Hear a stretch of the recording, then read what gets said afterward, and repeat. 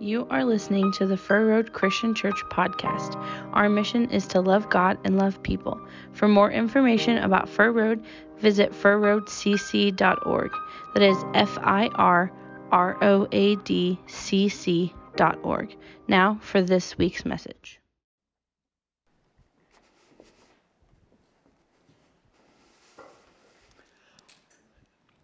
As we are going to get into our service today and our message today, I just want to ask this question. I thought about this pre-service, that this might be interesting with the amount of people that we have that have different experiences and have grown up in different mission fields and have endured and gone through different types of preachings in some very remote and distant lands. Just curious, what is the longest service that you have ever sat through? Don't worry, we're not going to try to break it today if you share it. What is the longest service that you've ever had to sit through? Because I know that we've had people that sat through services in Africa, in Asian cultures, some missionary families, some pastors' kids. What is the longest, and not just felt, but actual time, what is the longest service that you've ever had to endure? Or gotten to endure. We can change that. Yes, Matt? 5 hours? Okay, that's pretty good. 5 hours? Where was that at? Okay, well, that was just one cert. Did you know it was 5 hours going in? I did not. Oh, all right. Okay. Did you survive? Did you make it all 5 hours? Even my parents were able to. Yeah. 5 hours here. All right. Okay, that surprises me a little bit. Anybody else? Yes. I've been to a couple of 4-hour funerals. 4-hour funerals. All right. Yeah. All right. Okay, yes? When I was a kid, I was drugged to the North American Christian Convention every year, and it seemed like months before we got out. Yeah. I know the real time. Yeah. So different, but each service was a little bit shorter, but the entirety of that was days. Yes. Yeah. Yeah. All night, and Then another day and another night. we were in heaven. Yeah. Yes. Okay, 2-hour Catholic services. Yeah, all right. Anybody else? Gerard, do you have any good ones? 5 hours for you. All right. Okay. In Haiti, there sometimes you get together and the just spirit starts moving. All right. So some of you will be able to identify very well with this experience and this chapter and this message that we are going to be talking about today. And we're skipping forward a few chapters. We're actually going to be in Nehemiah chapter 8 today. And up until this point, we've been looking at Nehemiah and his process of being brokenhearted for the nation of Israel. When he hears that Jerusalem is lying in ruins, he prays that God would provide a way for him to go and help the situation. He goes and approaches the king at the right time. God makes it all happen where they can go and they can start to rebuild the wall. Part of that process is planning and seeing what the destruction has been, but then also praying and planning how to rebuild the walls. And as time goes through, and actually, when you think about it, considering it had been sitting broken for decades, the fact that they are able to rebuild it in a matter of 50-some-odd days is a miracle in itself. But we get to this point in the book of Nehemiah where the focus has been on Nehemiah and his leadership and his ability to rally people, the ability to protect people, the ability to plan and execute these things that he's been praying about. And in this chapter, we see this transition from Nehemiah being at the front to somebody else kind of taking the lead, especially in our chapter today. And we see the person by the name of Ezra. And if you are familiar with the Bible, you know that is also a book of the Bible. We have Ezra and then Nehemiah, Esther, and then Job. So Ezra and Nehemiah are actually both these prophets, both these people who are renowned in the city of Jerusalem. Ezra is more on the spiritual side. He is one of the priests, and he leads the spiritual nature of the Jerusalem. And so we have him who really is focusing on that. So we have this transition, this turning point from this physical rebuild of Nehemiah to this spiritual rebuild that is led by Ezra in this chapter. And so we have to kind of put away our tools for a little bit, and we get to pick up something else that's a little bit more exciting. But instead of building walls, we're trying to establish something else and build homes or build lives. And so today we are going to be looking at what the Spirit of God does through the Word of God and the lives of the people of God. And so as we get to this third phase, I guess, of the praying, the planning, and the revive, this is the revival part. And we get to see the way that the nation of Israel starts their revival. This is the moment that the spiritual regeneration, the spiritual renewal, the spiritual revival of this nation of Israel who has been broken, who's been desolate, who's been yearning for a connection, to be yearning for this place to come and be able to establish this place where they will eventually know that all this stuff has to be in place for the future Messiah to come. And so for the spiritualness to be a part of that is a big, big deal for establishing and starting the traditions and starting the festivals and starting to really move forward in a spiritual sense to recapture their identity. Because when you think about it, their identity is lock and step with who God is and what God has done in them and through them. They are the chosen nation of God. Most of these people feel like they've been a forgotten nation, and so they come to this point where Ezra wants to reestablish and reignite this idea of being together in one spirit. And so as we come into these verses, that is kind of the context that we find ourselves if we put ourselves in this place. And so if you would, just read with me in verse 1 through 3 of chapter 8 of Nehemiah. It said, all the people came together as one in the square before the water gate. They told Ezra, the teacher of the law, to bring out the book of the law of Moses, which would be the first 5 books of the Bible, which the Lord had commanded for Israel. So that on the first day of the 7th month, Ezra the priest brought the law before the assembly, which made up of men and women who were able to understand.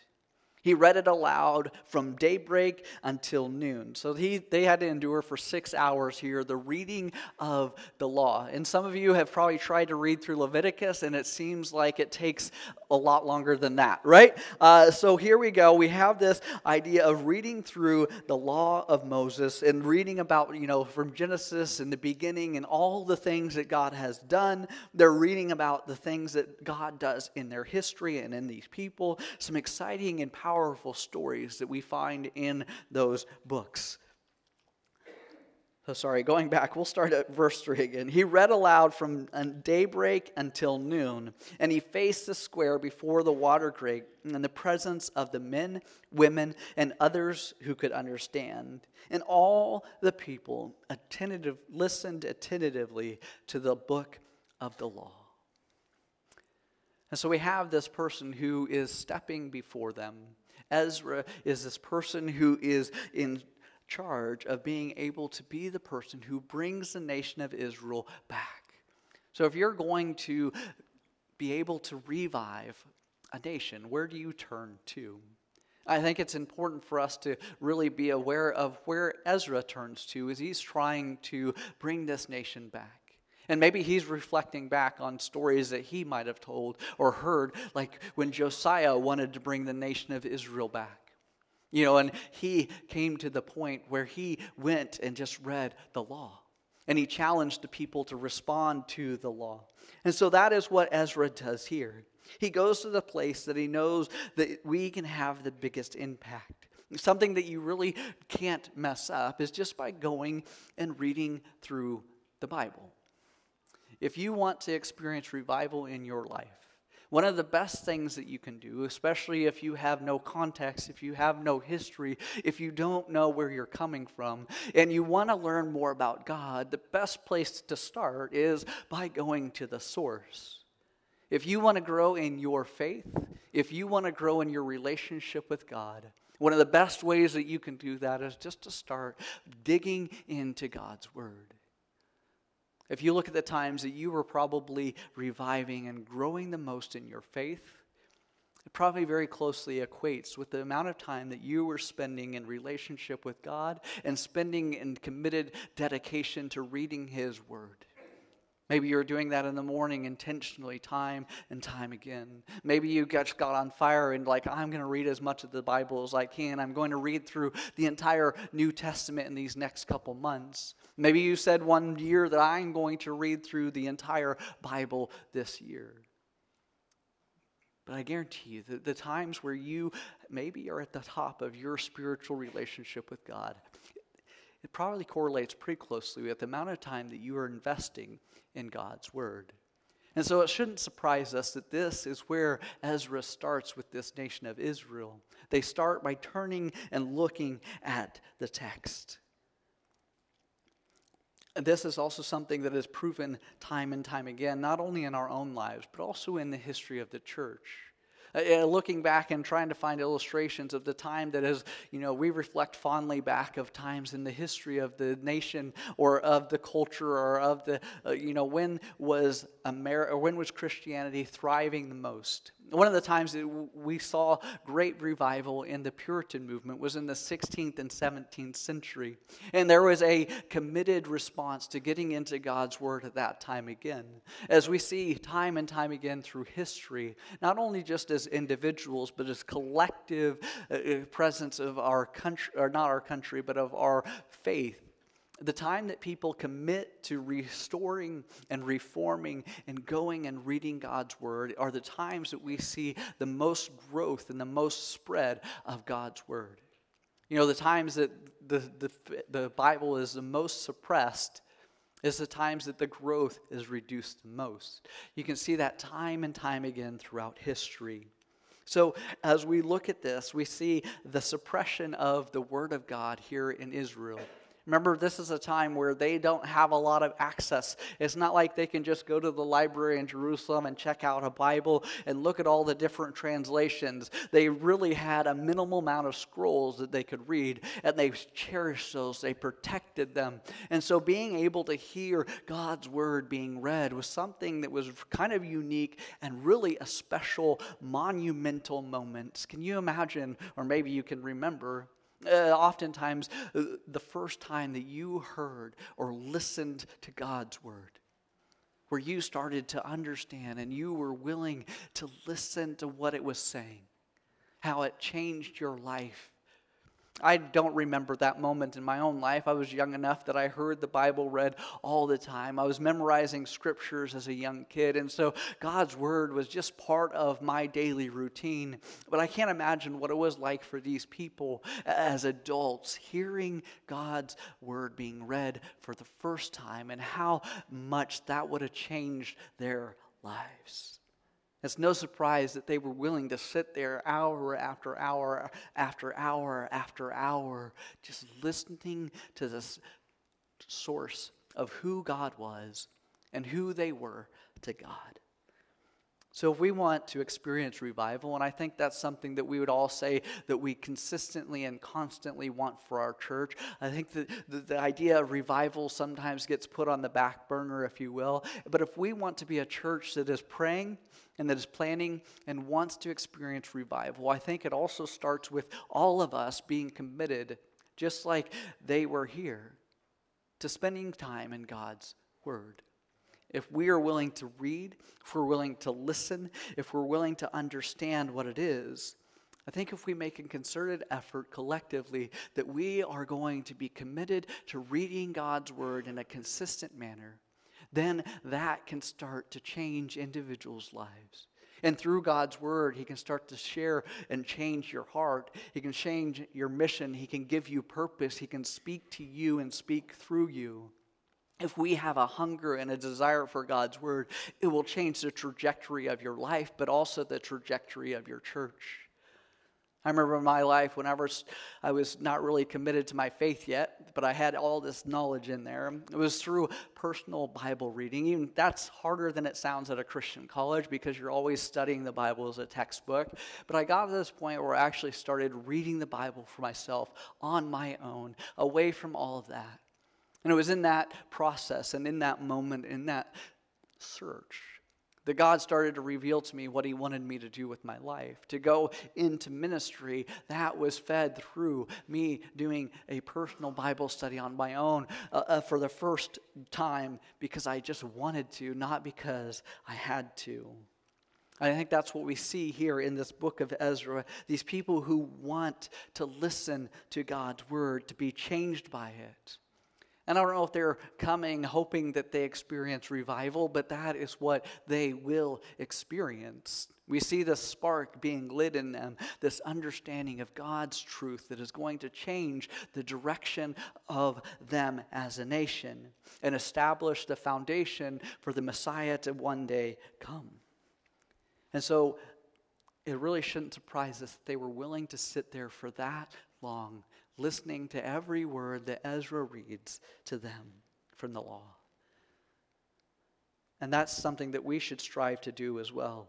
And going on to the next verse here, verses 4 and 5, it says, Ezra, the teacher of the law, stood on a high wooden platform built for the occasion. And so beside him on his right stood Mattaniah, Shema, Ananiah, Uriah, Hilkiah, and Messiah. And on his left were Pedadiah, Mishael, Micaiah, Hesham. Oh, we're going to skip that one. Zechariah and Meshullam. And so he has these people. Not only is he up there, and I don't know that we have a lot of context on who these guys are. We know that they are Levitical. We know that they are probably priests. I don't know if they're like a who's who and like everybody knew them and that they were like, oh, those are the best priests. I had that guy growing up in third grade, right? I don't know what kind of context these people have, but they have a special place. And it's not just Ezra up there by themselves. And I know in past churches and past places, I think I remember growing up, where you always had the elders and the deacons kind of sitting up back there, and maybe that's a little bit more, happens a little more in the other churches, but that is kind of the imagery here. As Ezra is reading from this high wooden platform, this pulpit type structure, the Word of God, these other spiritual leaders are there with them, listening as he opens the book. And we see in verse 5 that Ezra opened it, and all the people could see him because he was standing above them. And as he opened it, the people all stood up. Ezra praised the Lord, the great God, and all the people lifted their hands and responded, Amen, Amen. And then they bowed down and they worshiped the Lord with their faces to the ground. This isn't just an ordinary experience where it's like, all right, when are we going to get through this? This was an active, engaged activity. They were part of the reading at appropriate times. They were standing up and amening, and at appropriate times they were worshiping, and at appropriate times they were bowing down. And so as they heard the different things, this was an interactive reading of scriptures and how they were going to respond. The Spirit was moving in them and through them. And as a nation, they're rising to the reading of the Word. They're falling down humbly before God, and they're asking God to change their lives. They're affirming the things that Ezra is reading, and they're being changed in the front of Ezra as he stands on this platform and he calls them together to worship God. We have this worship service that is changing the culture of the nation of Israel, and it's igniting in them this revival and this spirit of honor and respect and humility, because they know that God is going to be working through them.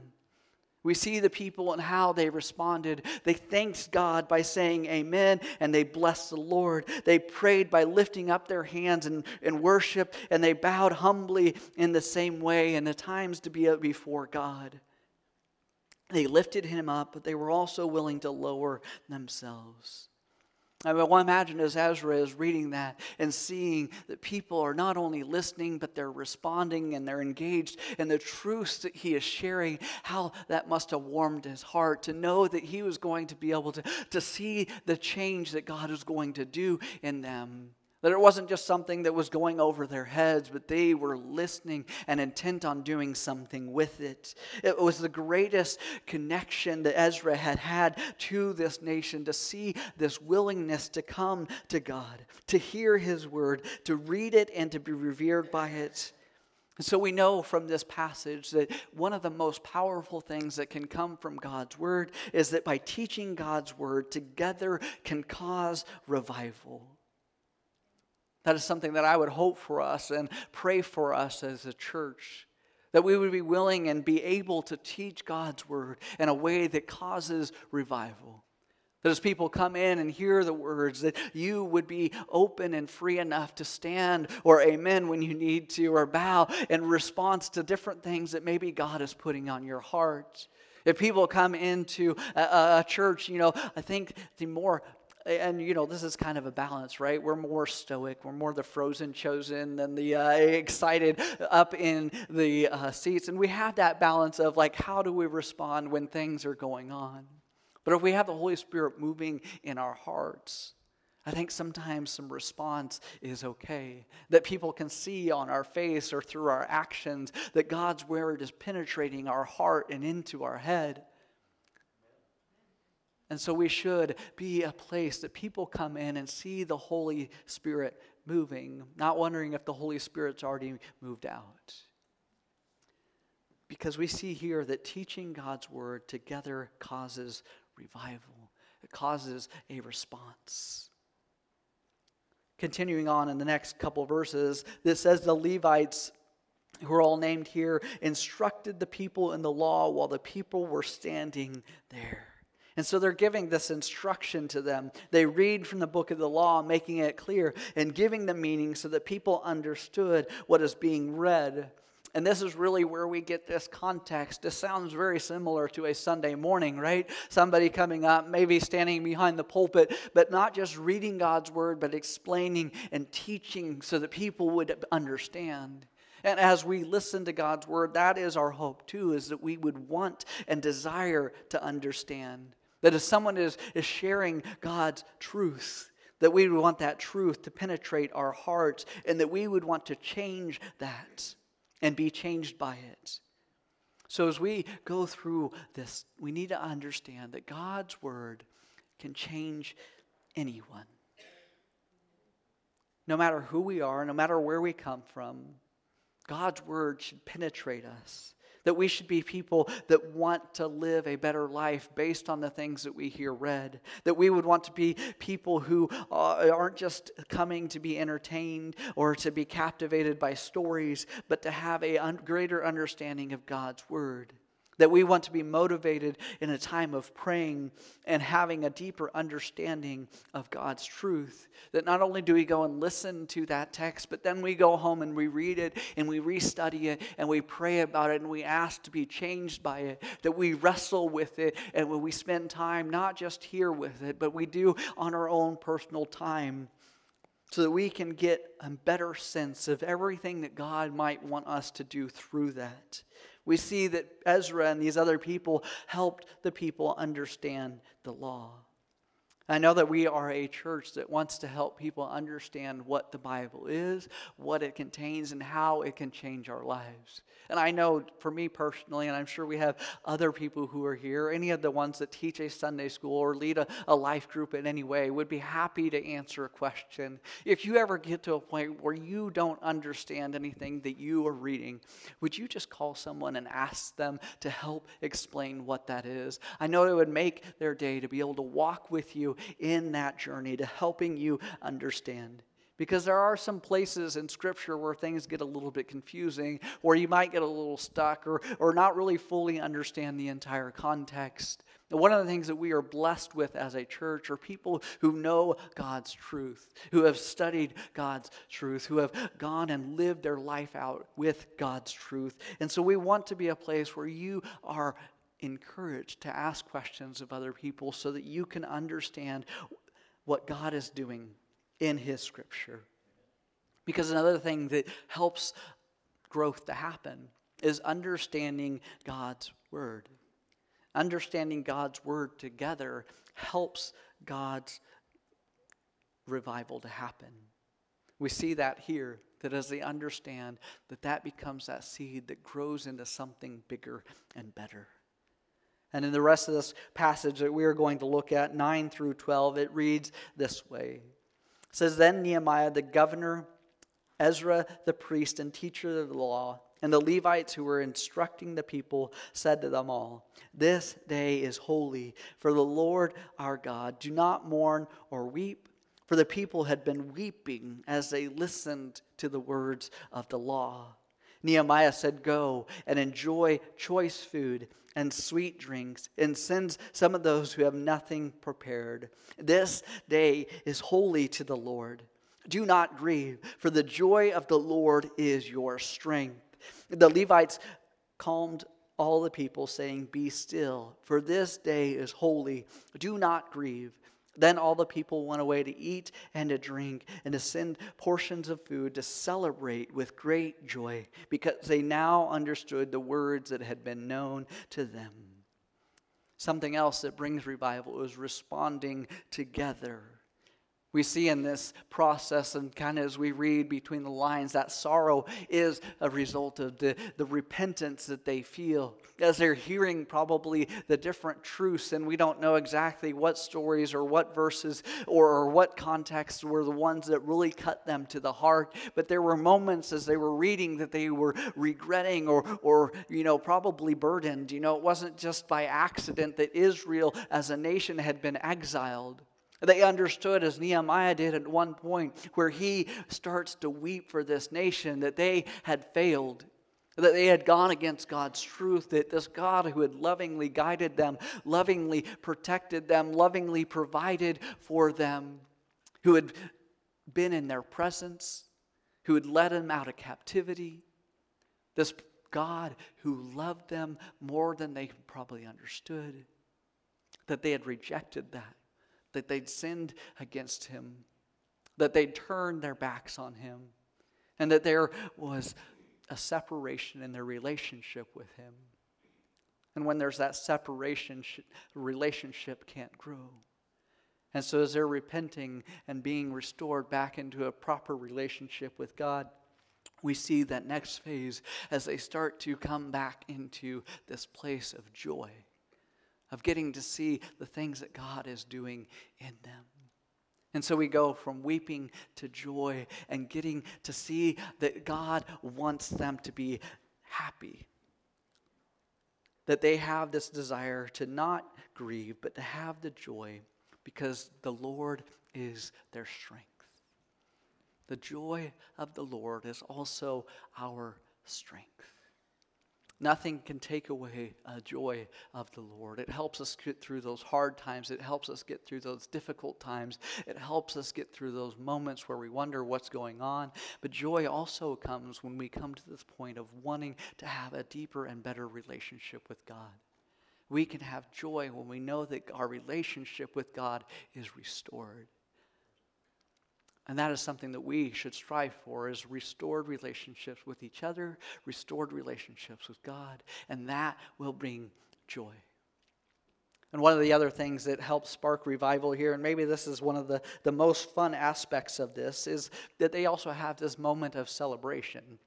We see this celebration come back together, and God is very intentional with celebrating different moments. In this moment, we see really the reintroduction of this festival that they had forgotten about, this festival of trumpets. And so Nehemiah and Ezra challenge the nation of Israel, go home, start to be joyous, and I want you to eat, and I want you to drink, and I want you to celebrate. And that is one of the most fun ways to have a revival, right? How many times do we celebrate different moments through eating and drinking together? And I think it's biblical to know that that's why we do fellowship dinners and other things like that. We're going to have a Thanksmas dinner coming up next month that is going to be about celebrating together. It's about eating and having fun together, but also putting Christ first in all of those different things. And maybe this is the part that you can amen the most, is knowing that you get to have celebrations. Some of us love to decorate. Some of us love to go and just enjoy festive parties and different things. And God very much is a God of celebration. We see not only this festival of trumpets, but if you look at the Jewish calendar, there's actually 7 times that they come together for different festivals. God is a God that wants to bring us together. And just like Thanksgiving or Christmas can bring people together, God does this here as they get to have this revival. God puts in them this ability to celebrate these things. And so we see this attitude change. one of repentance to one of revival through the nation of Israel. I say that happens by having this part where we have a teachable heart, right? And how do we get to that place of revival? By getting into God's word, by understanding and listening to it, by being changed by it, and allowing it to start to grow something in us. To be willing to go and share the joy of the Lord with others, and to know that He is the source of our strength, and to go and celebrate the change in our life.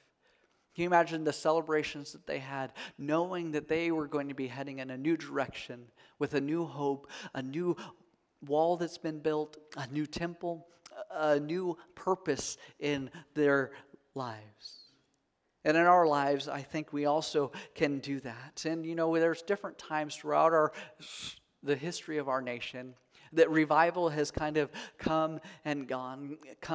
And in our world, sometimes it's easy to forget. And if you look at one of the things that happens in our world today is we have so many different distractions. Even though we live in a time where we have more access to the Bible than any other person in history, that you can go on your phone and find 100+ different translations. You can pick and choose. There is no limit to the amount of access that we have to God's Word.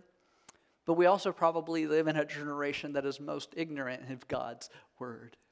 That we spend the least amount of time training our children up. And I'm just as guilty as that, I think, as most other families here. I remember growing up that family devotions was something that was of utmost importance. We would sit together, we would read and study God's Word. And if we did that as a church, if we did that as individuals, that we made it an intentional part of our day to get up, to read God's Word, to do it together collectively with people that we love and that we care about, we can experience revival in our own lives. We can experience revival in our homes, and we can experience revival as a church. So I want to put that challenge before you, that you would make a commitment to begin reading God's Word, that you would spend time every day in God's truth. And I know some of you already do that. This is preaching to the choir. Thank you for the commitment that you have, but maybe take it a step further. What is something that is going to maybe stretch you a little bit more? What's going to be something that maybe is going to reignite your faith a little bit more? What will it take for you to be inspired and feel God's Spirit in you? Do what it takes to experience that and start to grow that. And then as we come together collectively as a church, if we have people who are going and celebrating the change in their own lives, as they come together collectively on Sundays, our worship sounds different. The messages feel different. And the impact that we have in our community is different. And so I would just ask that we begin today. I want us to be a church that people come in and they experience the joy of the Lord. And they know that He is our strength and that we are a church that is on fire for Him and wanting to dig into His truth and to share those truths with others. Would you stand with me as we go to God in prayer?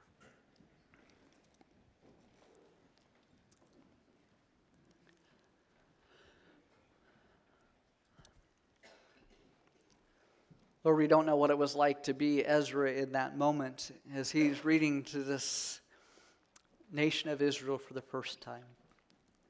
But Lord, I ask that you would put in us a desire to be recommitted to your word, to be recommitted to studying your truths, that maybe we would take the time to make reading your word something that is going to change our life, that we would come to you with an expectation and an expectation that you would begin allowing your Spirit to work through us. Lord, I just ask that you would guide everybody in this room to a passage, to a place, to a story, to a book, that they would be able to be impacted. Lord, we ask that you would put on their hearts right now a place that you want them to turn to, a chapter, a book, maybe the beginning, maybe in the gospel, but that would change their lives.